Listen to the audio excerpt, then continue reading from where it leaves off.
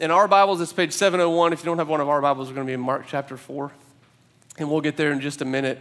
This year, my wife, Amy, and I, in July, will celebrate 10 years of being married, which is pretty exciting. And in 10 years, almost 10 years of marriage, we have not owned a TV. And I know that's kind of weird culturally. People are like, you don't own a TV. But early on in our marriage, we just decided we're not sure that we want a TV. Like, we can get by without one, so we did it. At first, it was kind of hard. We'd both had TVs most of our lives, but we eventually got used to it. We found other things to do with our time.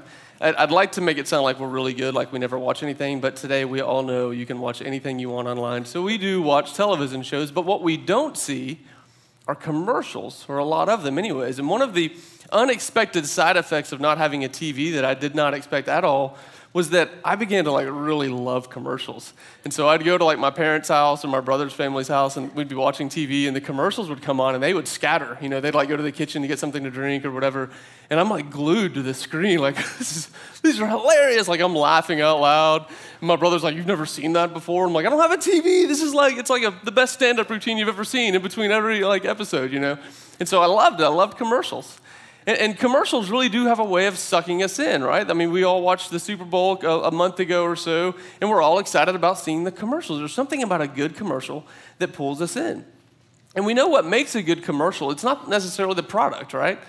I mean, we could care less about the product, but what happens with a commercial is that they sell us the promise. There's some kind of promise connected to that product, right? And it's usually the promise of a better story.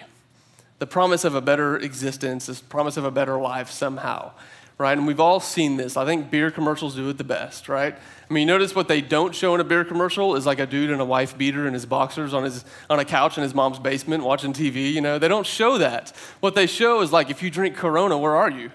Where are you? Yeah, you're on the beach, man. You got your toes dipped in the sand. The sun is shining. It's nice. If you drink Michelob Ultra, you're going to be a super athlete, you know, and you're going to be surrounded by other beautiful super athletes. If you drink Coors Light, you're going to live on a glacier in the Rocky Mountains, you know, it's going to be epic. I mean, this is what they promise you. Same thing with Jeep. I mean, you look at Jeep. If you drive a Jeep, where are you going to live? You're going to live on top of a mountain. Yeah, you're going to be a mountain man. You drive this Jeep, you're going to summit mountains, you're going to surf all the time and ski backcountry. It's going to be epic. Just buy a Jeep. See, marketing strategists have kind of tapped into something that is deeply true about human beings, right? There's something about us that longs for something more. We have this insatiable desire for more. And in the Old Testament, the writer of Ecclesiastes says it this way. He says, human beings have eternity in their hearts. God has placed eternity in the heart of the human soul. We crave for something more beyond our own existence. The problem with the commercials and the marketing strategies is that it never works out the way they say it will, does it? How many of us have bought into something in hopes of an outcome that never came to be? So you buy the beer, but you're still the dude in your wife beater and boxers watching TV in your mom's basement. You buy the Jeep, and you never get to go to the mountains because you're paying off the Jeep and having to pay to put gas in your gas-guzzling Jeep. It's just kind of the way that it plays out, right? Well, this is not a new situation for humanity. It's not with the advent of commercials. This is the way it's always been. We've always craved for something more, and we even start to sell ourselves stories. We start to say, hey, man, if I just could get married, then things would be better. If I just had this person for my spouse. If I just had this job, but didn't have the job I have anymore. You know, if I just had this many kids, or if I could get this degree and graduate and move on to this job, then everything would be better. And our life becomes a string of chasing promise after promise that never follows through with the thing that we hoped it would follow through with. The story that we're chasing always seems to elude us. This morning when we come into Mark, we're going to see kind of a different story than what we've been seeing in Mark. We've been in Mark for several weeks now, and in Mark is an action-packed gospel. You see, he goes, just read through it, and it doesn't read to it because we're used to fast-paced TV, but if you read through Mark is always describing the activity of Jesus. So he's like, and then Jesus went here. Immediately, Jesus got up and went here, and then Jesus went here. It's one thing after another. Well, today, it's the first time where Mark pauses and begins to focus on just the teaching narrative of Jesus. And in Mark chapter 4, Mark describes some of the parables that Jesus used to teach. And Jesus is going to be surrounded by people that are chasing stories. They're chasing after stories to give them meaning. And that's why they've come to him when we get into the text today. And it's much like us here this morning, right? I mean, we come here because we're eager for something more, something beyond the existence that we experience in everyday life. So let's look in Mark chapter 4, verses 1 through 20. Just kind of a heads up, there's actually two teachings in this passage, in these 20 verses. Jesus is going to teach on a parable. He's going to talk about a parable. But then he is also going to teach about why he teaches in parables. We're not going to cover both of those today. The middle section of what we read is where Jesus is going to talk about why he teaches in parables, and it may be kind of confusing when we read it, okay? But know that we're going to come back to that in a couple weeks after Easter and all of our Easter celebration stuff, and we're going to come back to talking about that passage. So don't let it sidetrack you as we read it.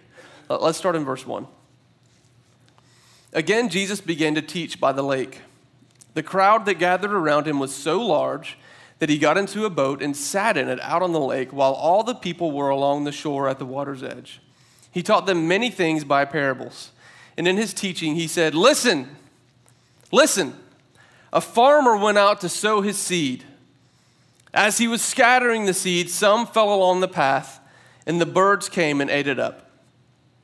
Some fell on rocky places where it did not have much soil. It sprang up quickly because the soil was shallow. But when the sun came up, the plants were scorched and they withered because they had no root. Other seed fell among thorns, which grew up and choked the plants so that they did not bear grain. And still other seed fell on good soil. It came up, it grew, it produced a crop multiplying 30, 60, or even 100 times. Then Jesus said, He who has ears to hear, let him hear. When he was alone with the 12 and the others around him asked him about the parables, and he told them, The secret of the kingdom of God has been given to you. But to those on the outside, everything is said in parables, so that they may be ever seeing but never perceiving, and ever hearing but never understanding. Otherwise, they might turn and be forgiven. Then Jesus said to them, Don't you understand this parable? How then will you understand any parable? The farmer sows the word. Some people are like seed along the path where the word is sown. As soon as they hear it, Satan comes and takes away the word that was sown in them. Others, like seed sown on rocky places, hear the word and at once receive it with joy. But since they have no root, they only last a short time. When trouble or persecution comes because of the word, they quickly fall away. Still others, like seed sown among thorns, they hear the word, but the worries of this life, the deceitfulness of wealth, and the desires for other things come in and choke the word, making it unfruitful. Others, like seed sown on good soil, hear the word, accept it, and produce a crop 30, 60, or even 100 times what was sown. And this is the word of the Lord out of Mark chapter 4. So to set the stage a little bit and talk about the context of what's going on, Jesus has been teaching. We know he's been going from village to village, synagogue to synagogue, context to context, teaching what he called the good news of the kingdom. And crowds keep gathering around him, and it's no different in this story. It's crowds pressing in so tightly around him. As I was reading about it, I was thinking about an experience Amy and I had. It was several years ago. We were living in Eugene, Oregon. It was about 2008, and Barack Obama was running for his first presidential election. And he came to speak in Eugene, and at this point, he wasn't even officially a presidential nominee, but people were crazy about Barack Obama in Eugene, Oregon, and they were lined up literally 3 blocks to get into the building where he was going to be teaching. And before we even could see the door to the building, they closed the doors because the building was full.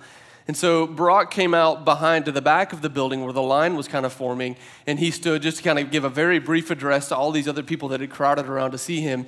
And Amy and I were kind of right there where he came out, so we stepped up and there was a rope, and we stood at the rope, and another man wedged his way in the front of me, and I'm kind of pushed back, and then a woman got behind me and literally was pushing. My face was like pressing into the back of this large man in front of me, and she's reaching out as Mr. Obama makes the round, shaking hands, and she's screaming, Barack, Barack, like she was so desperate just to see him and touch him. And I'm sandwiched in between her and this very large man, in between her and her dream. And this is very much what was happening right here with Jesus. People are crowding around him. Only he doesn't have the Secret Service and he doesn't have ropes around to keep people back. And so Jesus is being pressed upon. People just want to get close to him and touch him. It's like a mob. And so he gets in this boat and he presses out a little way into sea. And now he has the freedom to teach, and he has a very natural amphitheater where his voice can bounce off the water and thousands can hear him without amplification. And so he jumps into teaching. And again, he's surrounded by people that are desperate for a new story. Now, the most remarkable thing about this story that Jesus tells comes at the very end. The hook is at the end. It's the result of this seed, this miraculous harvest. Now, we may read that. If you look in verse 8, he says, other seed came on good soil. It grew up producing a crop, multiplying 30, 60, or even 100 times. Probably most of us are not farmers, and so we don't really necessarily grasp what the significance of this is. The average crop, a good return on a crop in Jesus' time was 3.5 to 7 times. 3.5 to 7 times. And Jesus is describing this seed that when it hits good soil, 30 to 60 to 100 times in a harvest. I mean, can you imagine that? So I have a part-time job. I make $10 an hour at a part-time job. So in an 8-hour shift, I make $80. What if somebody came and tells me this story about another job that's just like mine, where I could be doing the same sort of things, but I'd be making $8,000 a day instead of $80 a day?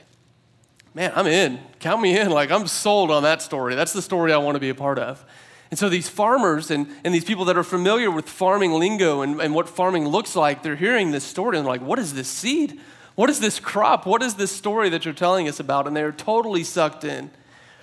And what he's saying at the very end, if you look in verse 20, he says, look, the seed that is sown in good soil in verse 20 of chapter 4, they hear the word, they accept it, and they produce a crop. And so he's telling them, like, look, this harvest is available to you. It's not monetary. It's not about grain. It's something different. This harvest is about the very character and nature of God just bearing up from within you, to where you begin to look a lot like God looks in character, and begin to look a lot like God looks in his nature and the way that he treats other people and the way that he approaches life. It's the very harvest of God himself from within your heart. And Jesus is saying, this is available to you. This is available to you. I mean, that is a promise that if it follows through, what a story worth living, right? How in the world is this possible? Well, Jesus goes on and he explains it to his disciples how it's possible. And there's 3 main players in the story, right? 3 main players. There's the sower, there's the seed, and there's the soil. There's the sower, the seed, and the soil. And we're going to look at each one a little bit closer. Let's look first at the sower.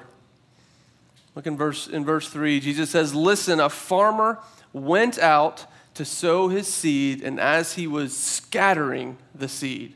Very brief description of the sower. But what's interesting here is the verb that Jesus has used to talk about this farmer going out is the same verb that Mark uses in chapter 1 when he talks about Jesus. He says in chapter 1, verse 14, Jesus went out into Galilee proclaiming the good news of God. And so the farmer's being paralleled with the activity that Jesus has been up to. So we see very early on, right away, that this farmer is being paralleled with Jesus. Jesus is paralleling himself with this farmer. And the interesting picture about this farmer, though, is that he is scattering his seed like everywhere. And I never really caught the significance of this until a few months ago when Brandon taught on this passage. I don't know if you remember that. But he talked about watching his grandfather as a farmer and how intentional he was with where he put seed. His grandfather knew where he had plowed. He knew where seed needed to go, and he would plant the seed right where it needed to go in order to yield the best crop. Well, the picture of this farmer, it's like he's got a bag of seeds on his shoulder, and he's literally just chucking seeds everywhere. I mean, he's walking through the fields. It almost looks careless. It almost looks reckless. It almost looks like wasteful. And you can see the farmers in the crowd who are hearing like this, and they're thinking about this farmer, and they're like, what an idiot. Like, why is this guy sowing everywhere? He's sowing seed on the sidewalk? Like, what a moron. What kind of farmer does that? But it's really as if this farmer is so desperate to find good soil that he's sowing seed everywhere in hopes that some good soil might be found. And if we look at the story of Jesus up to this point, isn't that exactly what he's been doing? I mean, Jesus has been proclaiming the word. He's been sowing this seed everywhere. I mean, everywhere. He's been going to synagogues. He's been going to fishing piers. He's been going to houses. He's been going to farms. He's been teaching to men. He's been teaching to women. He's been teaching to lepers. He's been teaching to religious leaders. He's been teaching to the outcast. Everywhere Jesus is going, he's just throwing this seed, recklessly almost, in hope that somewhere he might find some good soil. And the religious leaders look at him just like those farmers looked at the farmer in the story, and they think he's reckless. They think he's careless. But Jesus is just sowing seed, knowing that some will land on good soil, hoping to find some good soil. So the second thing we have, that's the sower. We see that the sower is diligent and that the sower is not wasteful, he is generous. He's abundantly generous. And he wants everyone to have access to this good seed. So the seed, what is this seed? This week I was reflecting on this. Amy and I are getting ready to plant our garden this year.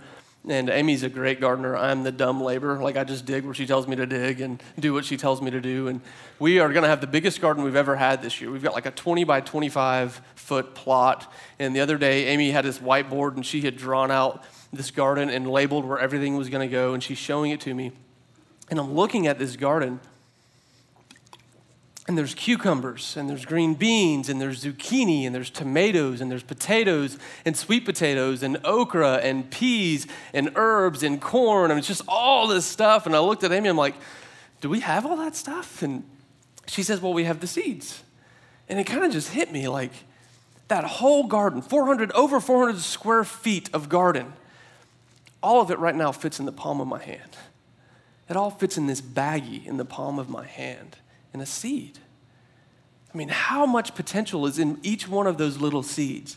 I mean, is not the seed one of the most amazing and mysterious things that God created?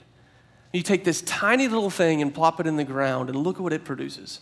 And the reality is, it's not just this year's garden that's in the palm of my hand. It's this year's garden, and then from the fruit that it produces, it will be seeds for next year's garden. I mean, we've got enough in the palm of my hand to feed my family for years. The potential and the power in a little seed. And this is the metaphor that Jesus chooses to describe the good news of his kingdom. And so that's what the seed is, right? The seed is the gospel of the kingdom. If you look in verse 14, he says, the farmer sows the word. When Matthew tells this story, he says the seed is the message of the kingdom. And we know what Jesus has been teaching is the message of the kingdom, the good news, the gospel. And this is what we're all here for. We all come here looking for some good news because we've been buying into stories that don't pay off, buying into promises that don't fulfill. And Jesus says, I have good news for you. I have great news for you. And the gospel is not advice, okay? The good news about the kingdom, it's not advice. It's the good news that you and I, we don't have to earn our way to God anymore. It's a new story to start living in. It's not advice. I mean, if we want advice and we want instructions or how-to of how we could be more fulfilled, there's plenty of that out there. We are drowned with good advice, right? Everyone wants to offer you good advice. But Jesus says, look, I didn't come to give you good advice. I'm not here to tell you what to do. I'm here to do what you can't. I'm not here to tell you what to do. I'm here to do what you can't.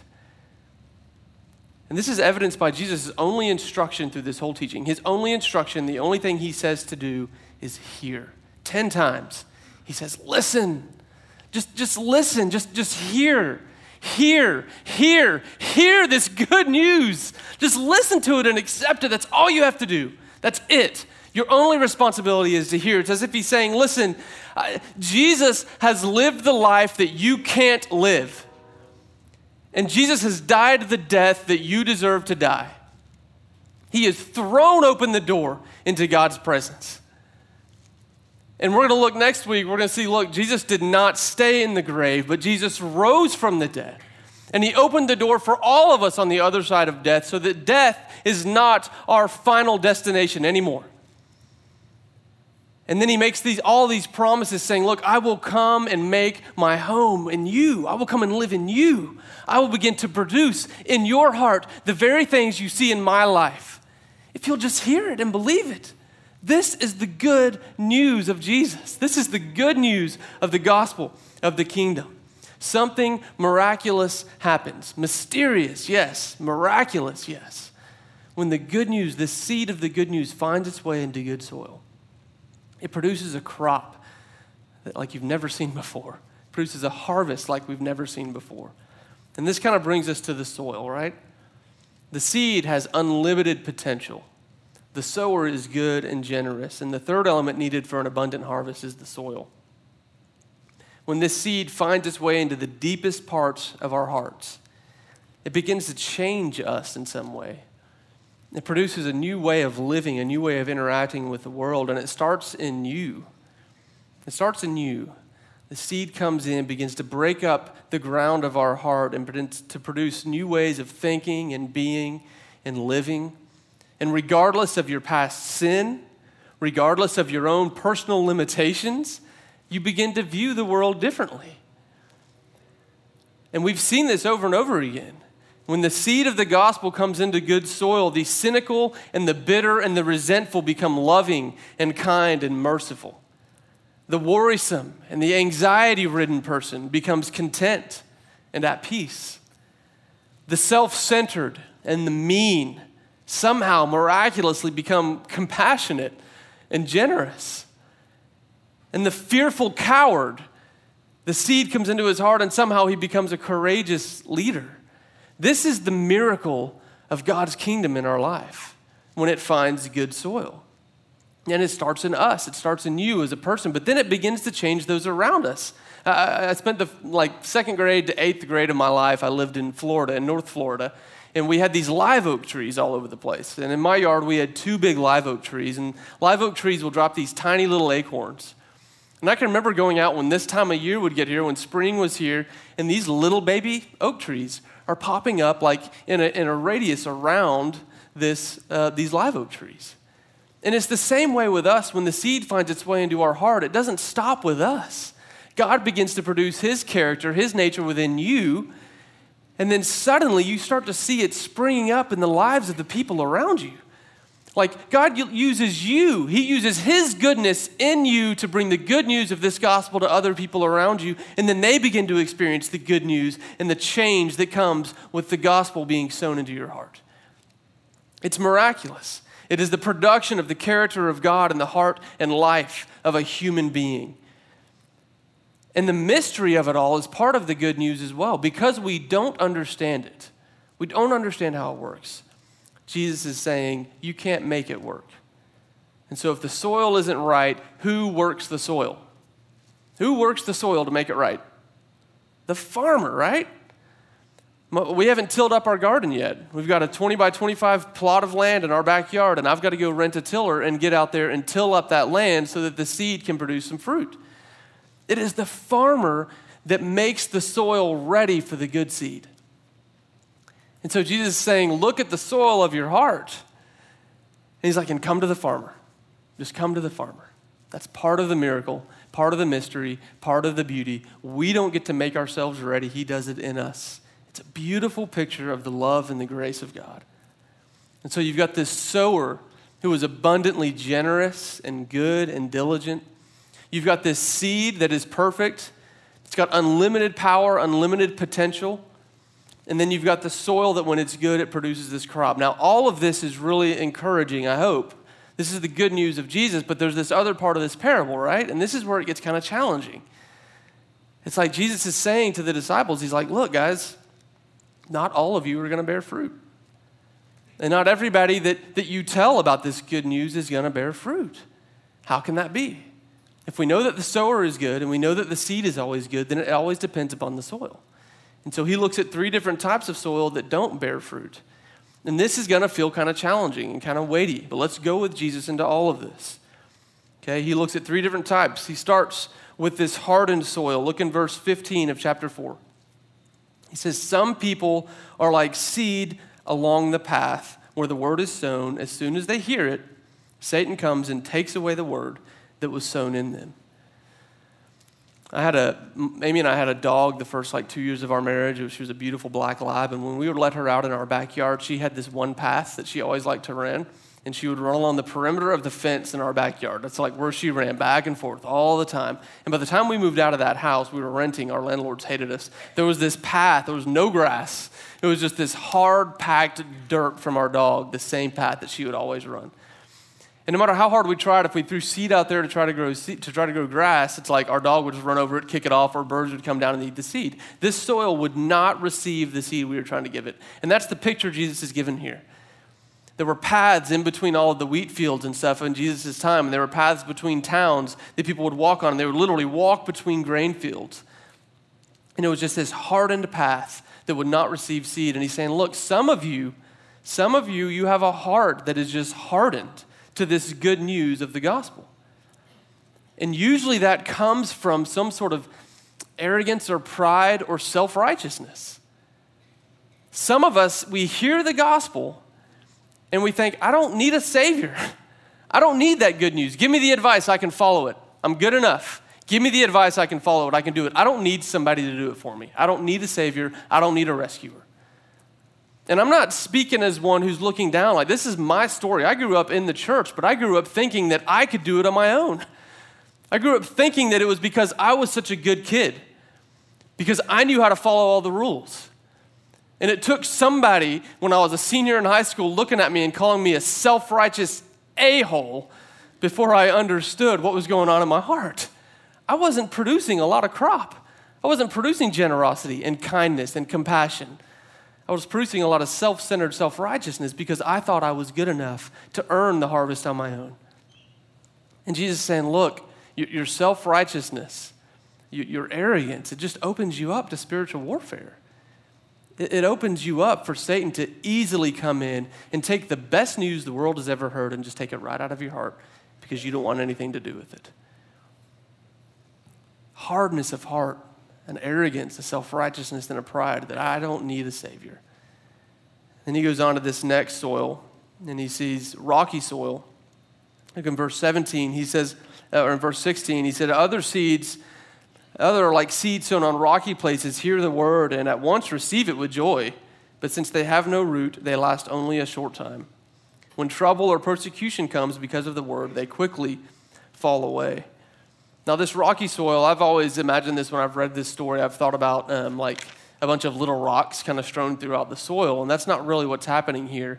Galilee, where Jesus was teaching, was not too unlike Middle Tennessee in its geography, in that there was this limestone shelf almost underneath the ground. And I don't know if you've ever tried to plant anything around here. I tried to plant a tree like a couple months ago in my backyard, and I got down about a foot, and it was easy digging with a shovel, and then all of a sudden it was like clank, clank. It's like I found a treasure box or something, but it was just a gigantic sheet of limestone. And I had to go get a pickaxe and like go at it with this pickaxe to break the rock apart to be able to put this tree in the ground. Farmers would have the same experience in Galilee. Underneath the surface of the soil was a layer of limestone, and sometimes it was too deep for the plow to get to it. And so they would plow their whole field, they would sow the seed, and then they'd look out at their crop, and there'd be certain sections of the field that were just withering under the heat of the sun. And they did not have deep enough roots because it didn't go down deep enough below that rock. And so this soil, Jesus is saying, look, some of you receive the good news very readily, but you like only parts of it. We only like parts of the good news. And we lack a certain depth in the soil of our heart. We're not going deep enough with the gospel. And what this looks like sometimes is it's like someone who hears the gospel and like, look, I really like the forgiveness of God. I love that. He's forgiven me. That's great. I love the mercy of God. I love the fact that God loves me. This is so good. But man, don't ask me to forgive the people who've wronged me. Don't ask me to have mercy on the people that need mercy. Don't ask me to love the people that are difficult to love. I'm not ready for that. And look, I know many of us come to Christ, and we have deep, deep wounds. Many of you in this room, I know, have been wounded deeply by family members. You've been wounded by the church. Many of you have suffered horrendous betrayal and rejection. Many of you have suffered at the hands of abuse of somebody that you loved. And when you come to Jesus, the temptation is to hold on to those things, hold on to those wounds, because the alternative is to forgive. Many of you come to Christ with hatred for people who do the abusing because you've seen the damage that it causes. And you come to Christ and you hold on to that anger because it's what fuels you. And Jesus says, I want to take you deeper than that. I want to show how you can have the same level of forgiveness and mercy and love and grace in your heart as I have in mine. And he wants to plow up that rock. And just like me going at that rock with a pickaxe, it can be hard work. It can be unpleasant. But remember the sower. Remember the farmer. Man, he's good. Man, he's generous. Man, he loves you deeply. And he will take you to deeper places than you've ever been. But we have to let him. And then we come to this third soil, the thorny soil. In verse 18, he says, still others like seed sown among thorns, they hear the word, but the worries of this life, the deceitfulness of wealth, and the desires for other things come in and choke the word, making it unfruitful. People with thorny soil, what we do is we let the gospel in. It's not a matter of what we're not willing to let go of. I mean, it's not a matter of what we're willing to accept. It's a matter of what we're not willing to let go of. We're like, yeah, we like the gospel. We like all of it. We'll accept all of it. But we're not ready to let go of a few things. And so some of us, this is very prevalent in the American dream world, right? I mean, the world of the American dream. Chase your comforts. Chase your security. Chase the things of this life that give you pleasure. And what Jesus is saying is like, look, my gospel sometimes is going to tell you to die to yourself to make sacrifice. And the people in the thorny soil were like, yeah, I hear that, Jesus. I know I need to die to myself, but I'm not quite done making a name for myself yet. So once I make a name for myself, then I'll die to myself. And so we keep chasing after these things that we think are going to give us a name. And what Jesus said, I want you to chase after my name. I want you to chase after things that are going to make much of my name, not much of your name, because I'm the one doing the hard work. And so we chase this American dream. Sometimes it's not a name for ourselves. Sometimes it's just comfort. Sometimes it's pleasure. Sometimes it's the job, security, right? And we think we want to make room in our heart for both of those things, but what happens when the two start to conflict? When the American dream begins to conflict with the call of Jesus on our lives, well, guess which one usually wins? The American dream, and that's the thorny soil. Jesus is saying, look, if you're trying to make room in your heart for both of these things, one of them is not going to make it. One of them is not going to work. And as long as we cling to the things that this world tell us give us meaning, then the good news of Jesus will not bear much fruit in our life. We're going to be wrestling between the two forever. And then we come to the good soil. The soil the seed gets deeper into this soil, and we've already talked about the harvest and the abundance of the harvest that comes when the seed finds its way into good soil. But look at what he says about the good soil.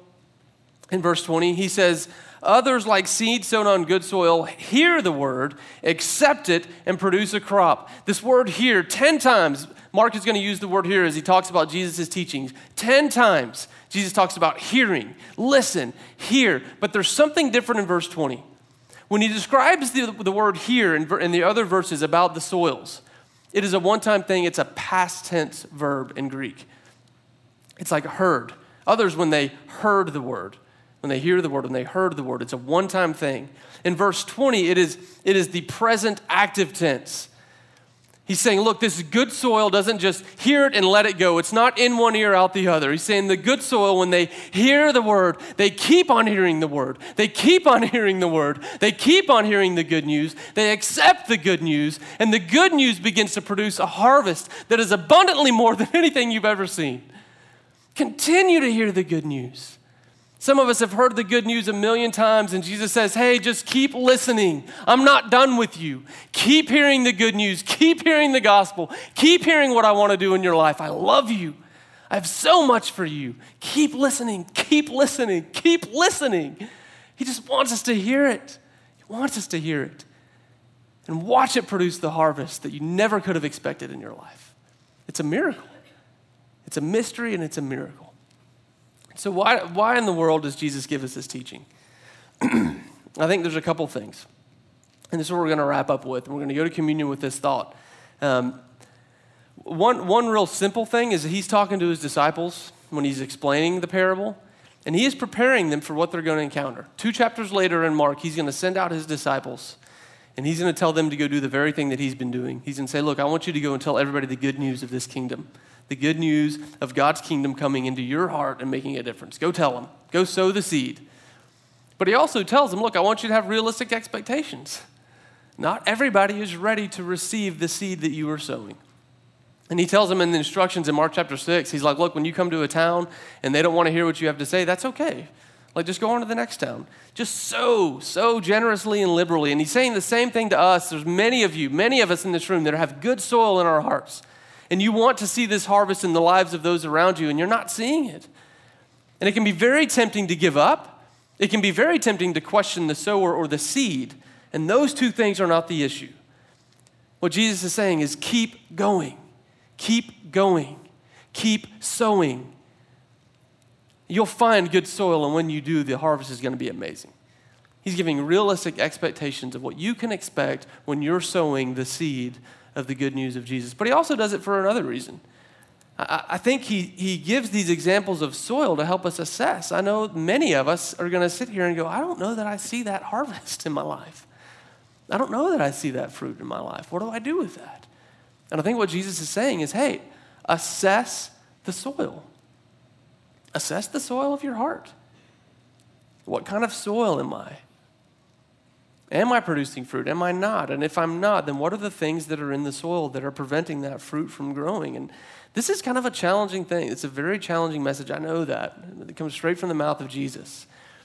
And what he's inviting you to do is to assess your heart. Come to him and ask him, Jesus, where's the soil in my heart? Which one am I? And if it's the rocky soil, if it's the shallow soil, if it's the hard soil, don't go to your garage and get out the pickaxe and start trying to do the work yourself. Come to the farmer.